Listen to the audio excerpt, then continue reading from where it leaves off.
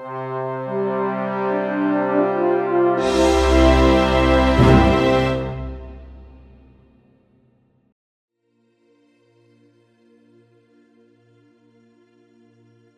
to the Ad Astra podcast. Today we have with us Dr. Nicholas Campion. Dr. Nicholas Campion is a researcher in the history of astrology. He is the associate professor in cosmology and culture at the University of Wales Trinity St. David. He is also the director of the Sophia Center for the Study of Cosmology and Culture, and he's also the the program director for the MA in Cultural Astronomy and Astrology. And is also the editor of the peer-reviewed journal Culture and Cosmos. So welcome to the podcast. It's great to have you with us. Could you please just give us an idea of what is your research in history of astrology and in astrology in general? So just for the viewers to have an idea, please. My concern as a historian is how we came to be where we are now. So the moment anything that happened in the past is conscious or in the record, it influences how we are now, today. So my interest in the history of astrology is it extends over the whole history. So I'm not a primary researcher in many areas, but I keep a general interest in the scholarship in every area of the history of astrology and in cultures apart from the West. So the West is my own culture. I try to keep up with research in China, India, and any other area. My primary research is into contemporary astrology and its status in the modern world. But the debates which surround astrology's contemporary status and the ways in which astrologers learn and think are deeply rooted in continuous debates and ideas which go back over 2,500 years. So I keep up with research in the Renaissance, the Hellenistic period, and so on. But my core interest is how such ideas are interpreted, debated, and used today. Okay. So that is something that we have been talking about with several of our other guests, which is the history of astrology, of course, logically extends to the present day, as astrology has never really disappeared from our cultural background. We are more centered in the history of science, so we are working in periods from the 17th century backwards, so more older than the 17th century. So how do you, as an historian of a contemporary practice and a contemporary culture, how do you approach it methodologically? Because the methodology, I'm just doing here a comparison between the methodology of something which is historical, let's say medieval or ancient, or something which is contemporary. What are your primary methodologies? Do you do interviews? Do you use sociological work? What's the processes that you've been using? Let me just give you a little bit of context from my personal background. When I was applying to return to academia to work for my PhD, which is now almost 25 years ago, I was asking to look at the recent history of astrology and really to do oral history. But the university, which was going to accept me into the history department, eventually rejected me. They referred me to sociology. The sociologist said I was too historical. So I then found a home in Bath Spa University, where they had a very good study of religions department, focusing on alternative spiritualities and New Age thought, and so modern astrology fits very well into such an area. So I added to my speciality as a historian a speciality in the study of religions. And in the study of religions, it's fundamental that everything exists in the present. Okay, so we might have an astrological ceiling in a Italian Renaissance building, or a horoscope from the Hellenistic world. These things actually exist in the present, and people respond to them in the present. And so that added a lot to my work as a historian, in terms of the understanding that even if we study the history of science in the 14th century, we're studying it as people in the 21st century. Our intellectual framework is drawn from the 21st century, and whatever we uncover, whatever conclusions we reach, will be read by people in the 21st century. So I moved right away from thinking of history as a linear development stretching back into the past, and became much more aware of it as constantly present in the day-to-day present. Yes. So my personal methodologies when I was doing my PhD were qualitative research, interviews and questionnaires. So in anthropological terms, I was conducting an ethnography, a contemporary ethnography. I still think that as a historian, I was doing oral history. I was talking to people who are alive now about their ideas and their experiences. But I was in a study religions department, so we called it ethnography and qualitative research.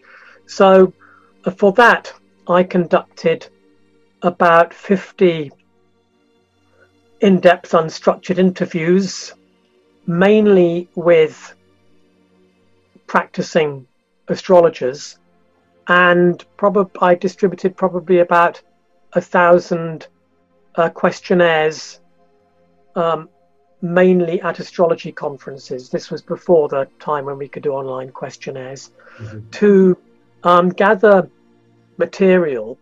And my main interest was in how astrologers, people within the astrology community, respond to outside statements that astrology may be a religion, a science, or a quasi-religion, or a pseudo-science.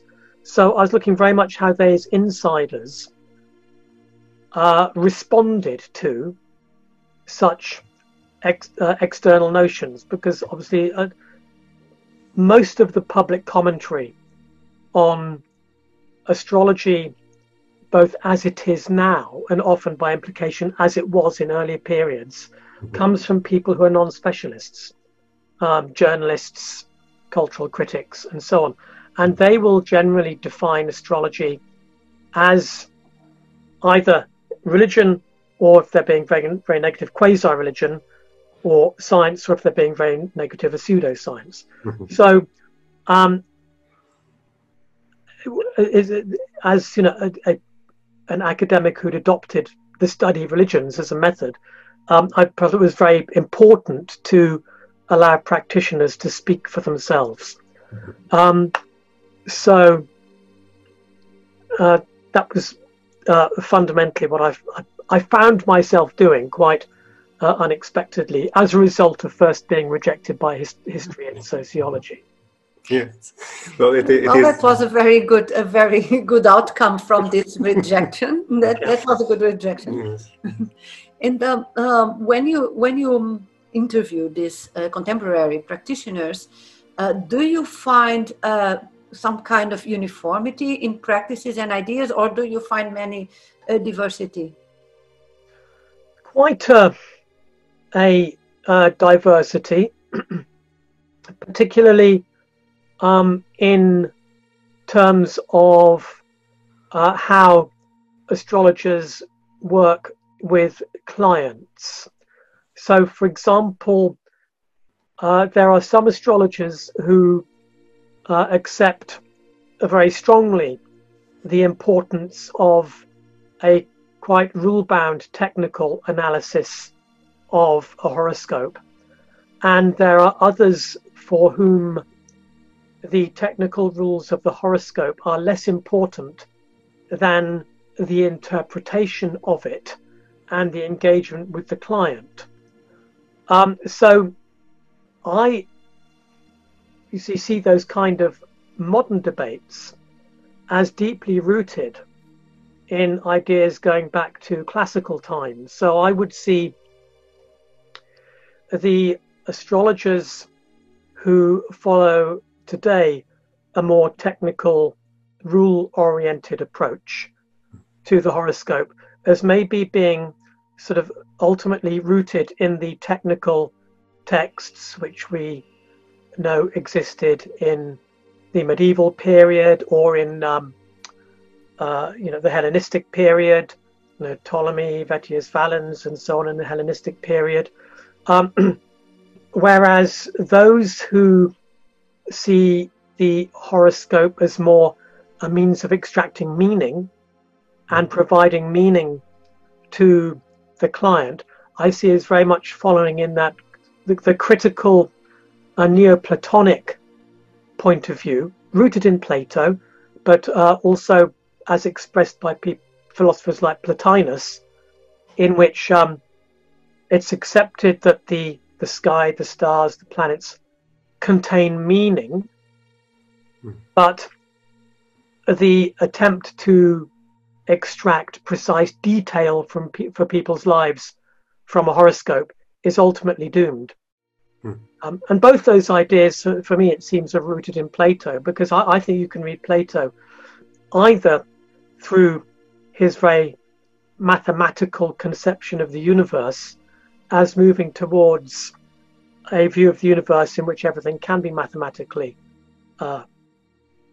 analyzed, or through his skepticism, for example, in the metaphor for the cave, where ultimately we cannot achieve ultimate knowledge, as requiring uncertainty. So I see very much Plato as the foundation for the major ways in which modern astrologers in the West still work when they're dealing with clients.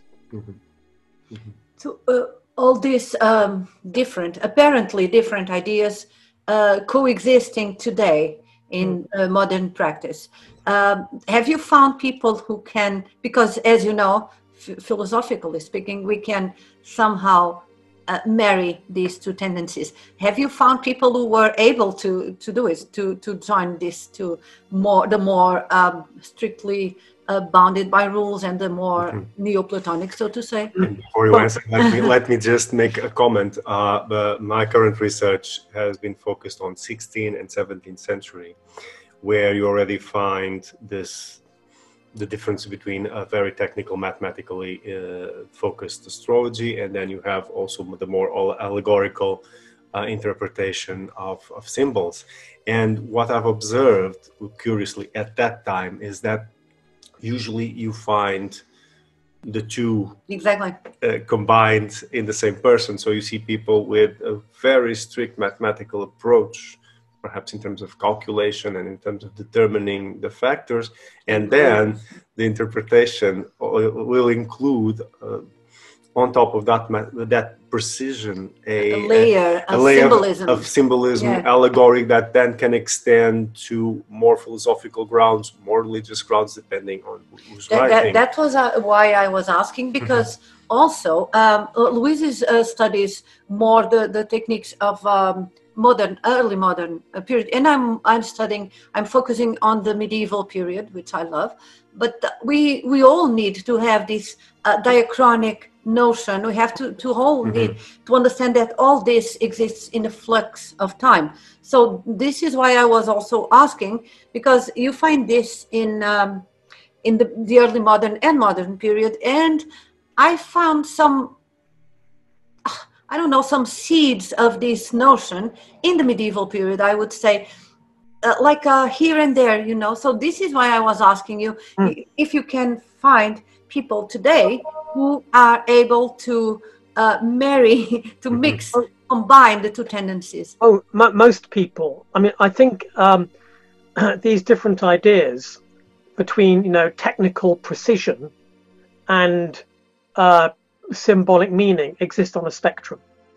And you've maybe got a very few people at either end of the spectrum, and most sit in the middle. So let me give you an example from modern thought and astrology. This is from what was one of the main teaching schools in English-speaking world astrology from the 1940s onwards till the present day, the Faculty of Astrological Studies. And now there are many teaching schools, but for a while in the English-speaking world, it was almost the main school. So the student would be taught to calculate a horoscope very exactly using this before calculators and computers, using logarithmic scales, and taught that if two planets are within 4 degrees of orb of a 60-degree separation in zodiacal longitude, they're in a sextile, but if they're more than 4 degrees outside of that, they're not. So you get that precision. But then most of the analysis was the faculty taught was based on character analysis, and so the student would be taught that somebody with the sun in Taurus, but the the moon in Pisces might be essentially somebody who loves stability, but in their family life and their home life may be a little bit more fluid. So we understand the symbolism for that. So they're straight away moving into a character description, which at the same time is quite precise. Like, you do like stability, your home life will be quite fluid. But that certainty is then phrased in an uncertain language. And then when they move into prediction, the term for prediction would be the analysis of future trends. And so a trend could be seen in the future. So, a Mars-Saturn conjunction, which in most astrology indicates a sudden crisis, maybe a full stop. Mars collides with Saturn. The student would be taught to say to the client, well, you may, when this aspect happens, experience a sense of frustration. You can't quite achieve what you want. And then in would come some sense that the future can be controlled. And so the client would be told to maybe accept limitation for a while, but work around such limitations. Be disciplined. In other words, be Saturnine, and work Mars through these limitations, maybe acquiring a new skill, maybe making sure that your life is organized on firm foundations. And so, there's a clear interpretive structure that combines an underlying certainty, like this aspect will happen in the future, together with an uncertainty as to how to explain this to the client. So, the idea that we can predict the time and quality, but not the effect itself. Yes. This would lead me to another question. As an historian, I'm sure you know that normally contemporary people talk about historical astrology, pre-modern astrology, as being overly deterministic, overly fatalistic. And as you know, as an historian, it's not like that. There are several ways of thinking of it. So if you look at the sources, namely Ptolemy and Masahala, well, all the sources, how do you think, what is your idea about the concept of determinism? I was avoiding the word evolve because I was asking, how do you think the concept evolves? But evolving means that it's getting better. It's not necessarily that. How do you think it develops throughout time, this concept of determinism? Well, from the sources to contemporary. I mean, to start with, to address the point you made that a lot of modern astrologers and other commentators will say that medieval astrology was more deterministic. I think that they are, well, they're obviously misreading the older texts, but I think they're also hanging on to the Enlightenment critique of astrology, which labeled astrology as deterministic. And that critique was picked up by theosophical astrologers themselves. So Alan Leo and the other early theosophical astrologers adopted this perspective, and so did early psychological astrologers. They were bringing in the idea of spiritual evolution in their views, which countered a more fatalistic, deterministic astrology. So my view, again, is that the fundamental debates were set out by not just Plato, but Aristotle and the Stoics. And so again, we get a spectrum between a sort of strict Stoic position in which the circumstances of life are absolutely beyond control and all one can do is have an internal reaction to them. And then we have Aristotle, who's more of a complicated case, because Aristotle's own writings do suggest that the human psyche is subject to nature, and so one's ability to control one's future is limited by one's natural state. And then, of course, later Aristotelianism, particularly, I think following Alexander of Aphrodisias, and then with people like Albertus Magnus and Thomas Aquinas, clearly argues that the soul is completely free of direct physical planetary influence and subject only to God. And then I think the Platonic legacy can be read either as quite deterministic or it can see the psyche as also free from planetary influence. So and those trends, those schools of thought existed right through the history of astrology. One might have been more dominant at a particular period. So from the 12th century to the 15th century, obviously Aristotle was very dominant, but Christian Aristotelianism, I think, like Islamic Aristotelianism, allowed for an absolute freedom of the psyche, so long as you were a devout, religious, God-fearing person who was able to resist planetary influences. We still get that language of planetary influences in modern astrology, even though I don't think modern astrologers are usually aware of the legacy. So yes, I think that one problem with texts on how to read horoscopes is that they are written deterministically. And I think sometimes they perhaps were intended to be deterministic, but the problem is that often, the writers would be themselves writing a text that sounds deterministic, but assuming that a wider worldview is understood. So, there's the wonderful example with Ptolemy, where you can take the Tetrabiblos as being very deterministic. Ptolemy sets out precise rules. And then in Book 1, he states that if we were unable to change the future, astrology would have no role in medical diagnosis, and therefore we must be able to change the future.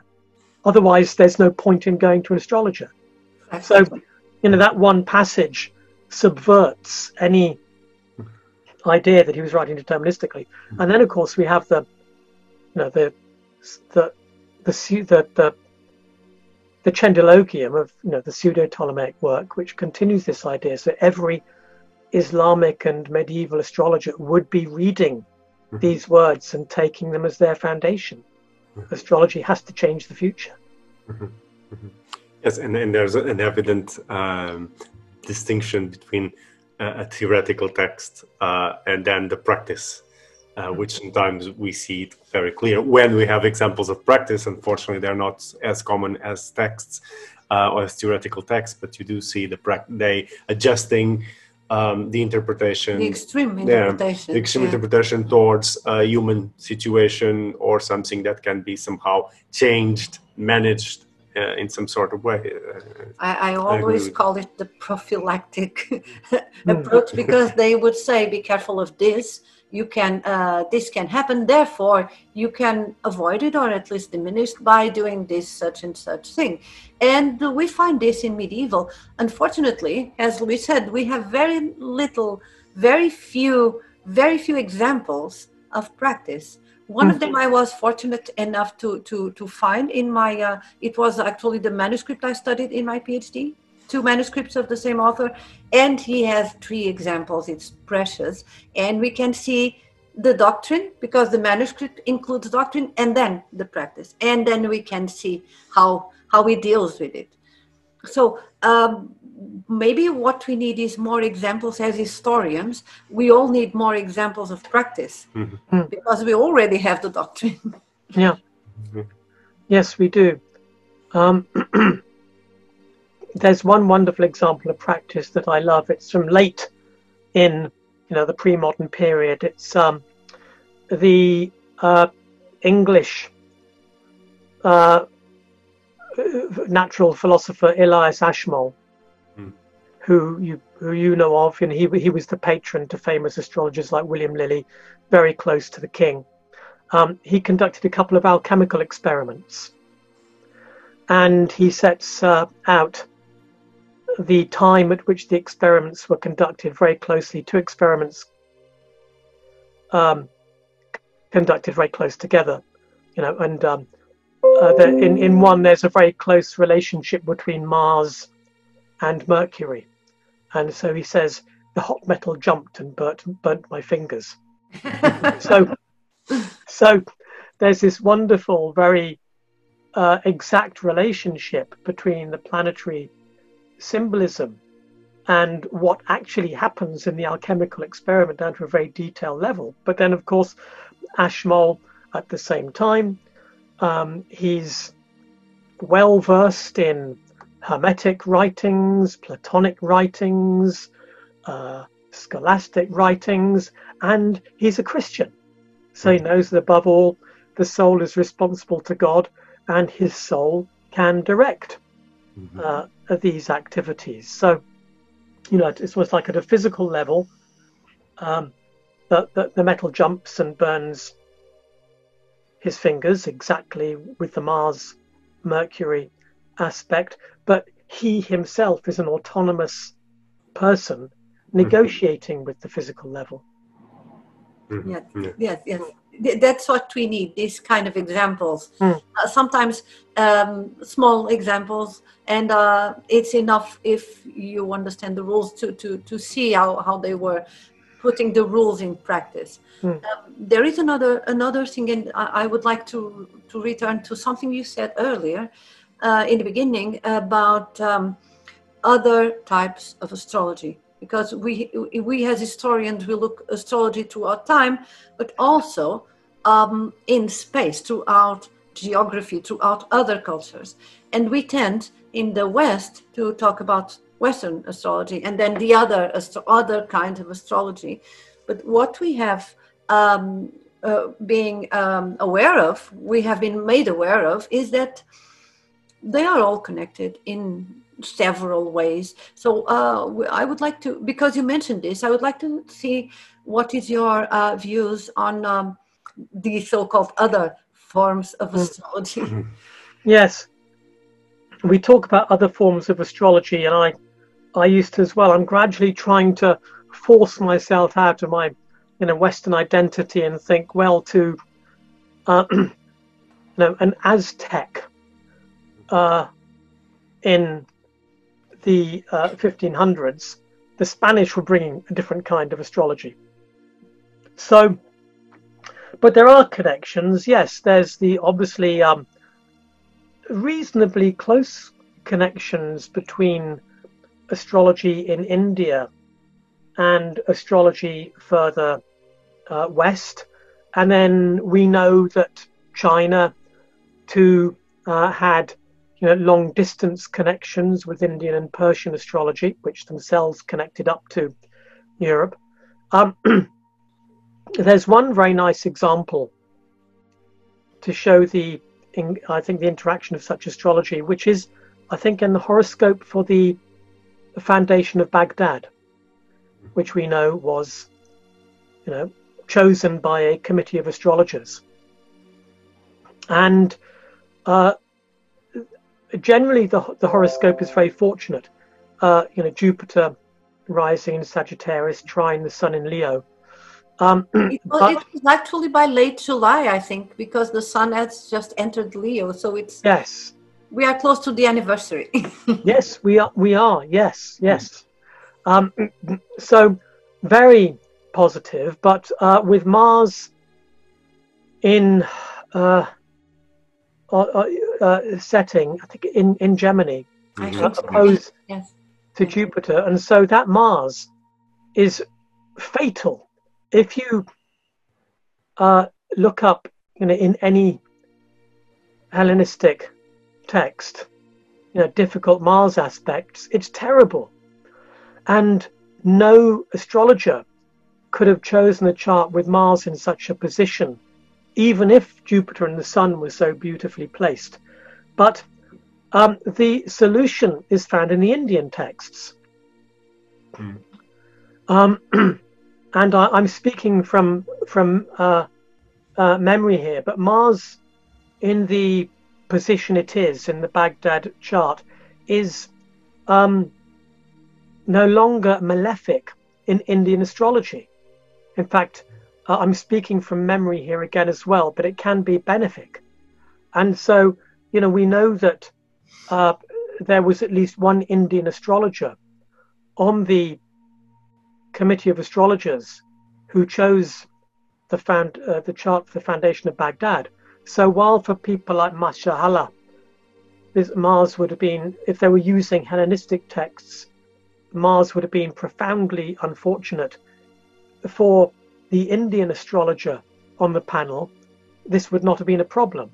And so the foundation chart for Baghdad, in my opinion, is a beautiful example of a syncretism between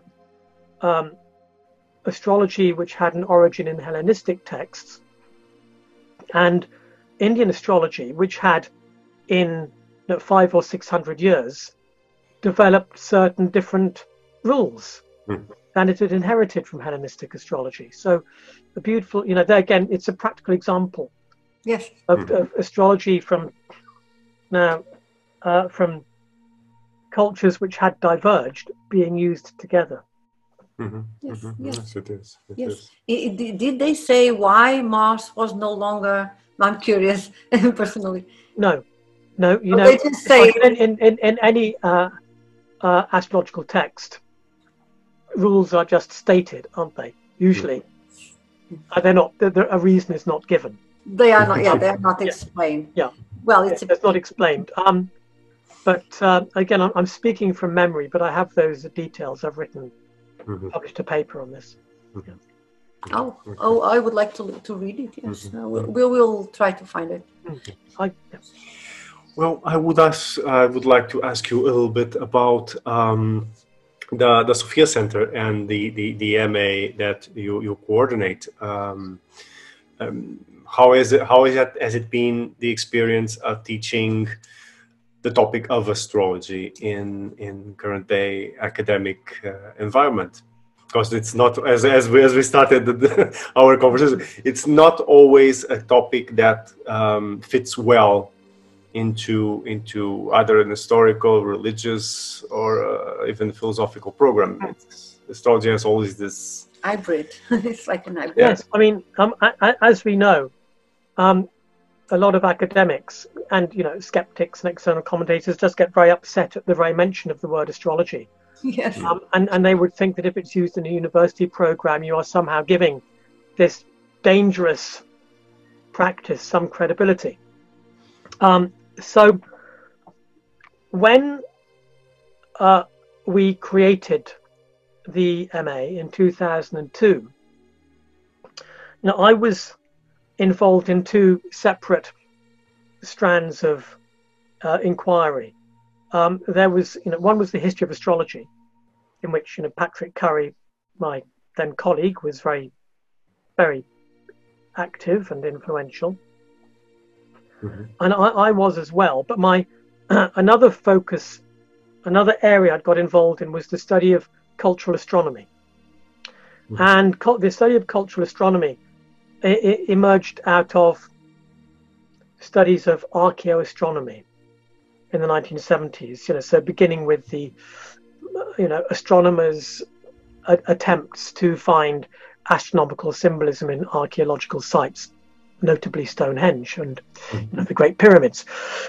So the term cultural astronomy was around, but it was quite limited in scope and still is. So I thought that if we created a program, it could actually look at the whole culture of astronomy and astrology. And of course, we know that the separation between the words astrology and astronomy is only a feature of the modern West. It's completely anachronistic when applied to the pre-modern period, and totally anachronistic when applied to any culture outside the West. So we created the MA in Cultural Astronomy and Astrology, and it's actually a fact that putting the word astronomy first and it alters people's attitudes to the whole program. The third person who we created the program with was Michael York, who was actually my program director for my PhD, my lead supervisor, and his area was New Age studies and religion. And so we did develop a strong religious focus in the MA. I mean, it's humanities based, and so there's a strong historical focus, a study of religions focus, some archaeology, a little bit of sociology, and we find that that there's a great overlap between those programs of those subject areas if we look at the official descriptors. So probably I would say the program is equal parts history and anthropology with some philosophy and some archaeology. But so we created a totally rigorous academic program, and so there's no problem with it in the wider world, and we do extremely well in the University of Wales Trinity St David. And to add a bit also to your work, the Culture and the Cosmos Journal has been, I think, one of the references for any studies of astrology from many point of view, historical and otherwise, in academia for quite some time. You do have studies into the history of astrology popping up in other journals, other peer-reviewed journals, but I think Culture and Cosmos has been I think the main focus, the main focus of these studies, and it is already like a very well-established name in this area. So it is a very good reference for people who want to study or to publish in articles in this kind of studies.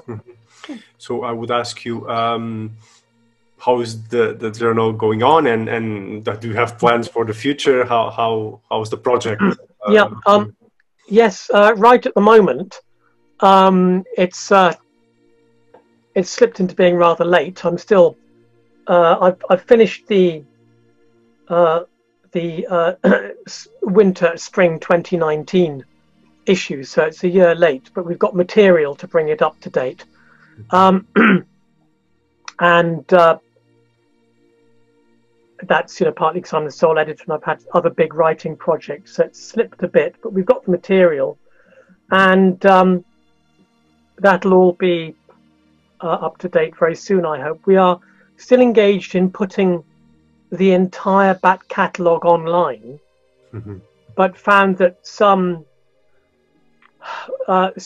papers and some issues needed re-editing, so we're stalled in some where further copy edits are necessary, but I hope that very soon we'll have the entire back catalogue online, open access, and that will be up to date to the present moment.